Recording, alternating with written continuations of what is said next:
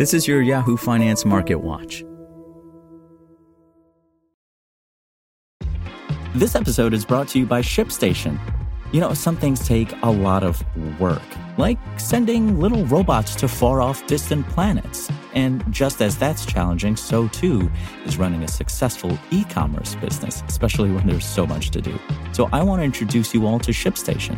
Now, I love using ShipStation because of its easy-to-use dashboard, which makes managing orders and printing labels a breeze and super smooth. Oh, and the customer service is just out of this world.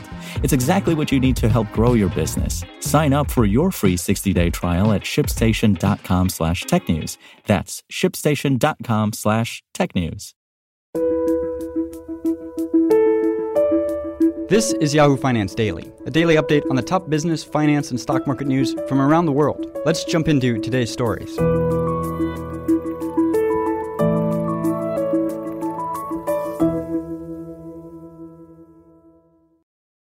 U.S. stocks fell sharply Monday to start the week, led by losses in shares of technology companies as investors brace for the start of earnings season and fresh inflation data due out Wednesday.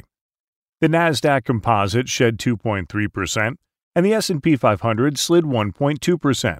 The Dow Jones Industrial Average dipped 160 points, or 0.5%.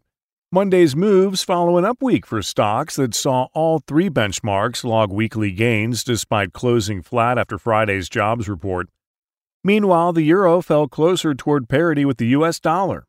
The currency dropped as much as 1.4% to 1.0044, hitting a fresh two-decade low as investors consider the possibility of an energy crisis pushing Europe's economy into a recession. Twitter was in focus on Monday after Elon Musk backed out of his $44 billion bid for the social media platform late last week.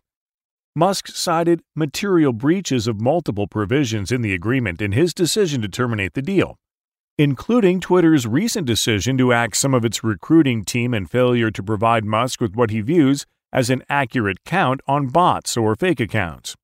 Shares closed down 11.3% to $32.65 apiece.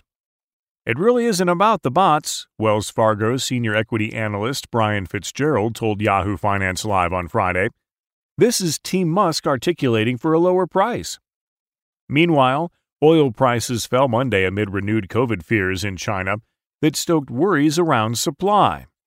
West Texas Intermediate or WTI crude futures declined by roughly $1 or 1% to $103.70, partially reversing a 2% gain on Friday. Brent crude oil also dipped by roughly 0.3% to $106.71 per barrel. Investors are in for a bevy of quarterly results this week as major companies kick off a new earnings season. Early reporters include J.P. Morgan Chase, Wells Fargo, and Citigroup among the big banks, set to release results, as well as PepsiCo and Delta Airlines. Wall Street has trimmed its second quarter bottom-up earnings per share estimate for the S&P 500 by 1.1% between March 31st and June 30th, according to recent data from FactSet. Although the estimated 4.1% annual earnings growth rate for the benchmark index for the second quarter would mark the slowest since year-end 2020, the markdown by analysts is smaller than typically seen ahead of earnings season.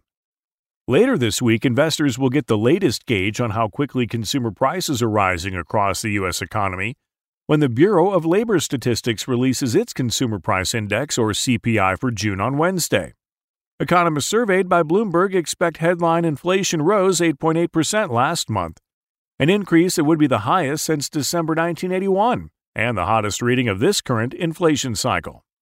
We're expecting another strong inflation print, Deutsche Bank chief U.S. economist Matthew Lizzetti told Yahoo Finance Live on Monday.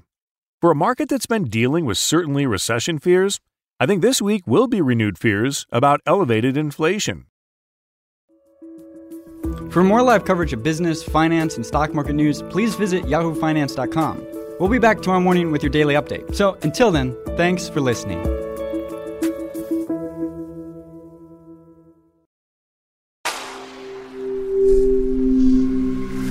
Spoken Layer. Want to learn how you can make smarter decisions with your money? Well, I've got the podcast for you. I'm Sean Piles, and I host NerdWallet's Smart Money Podcast.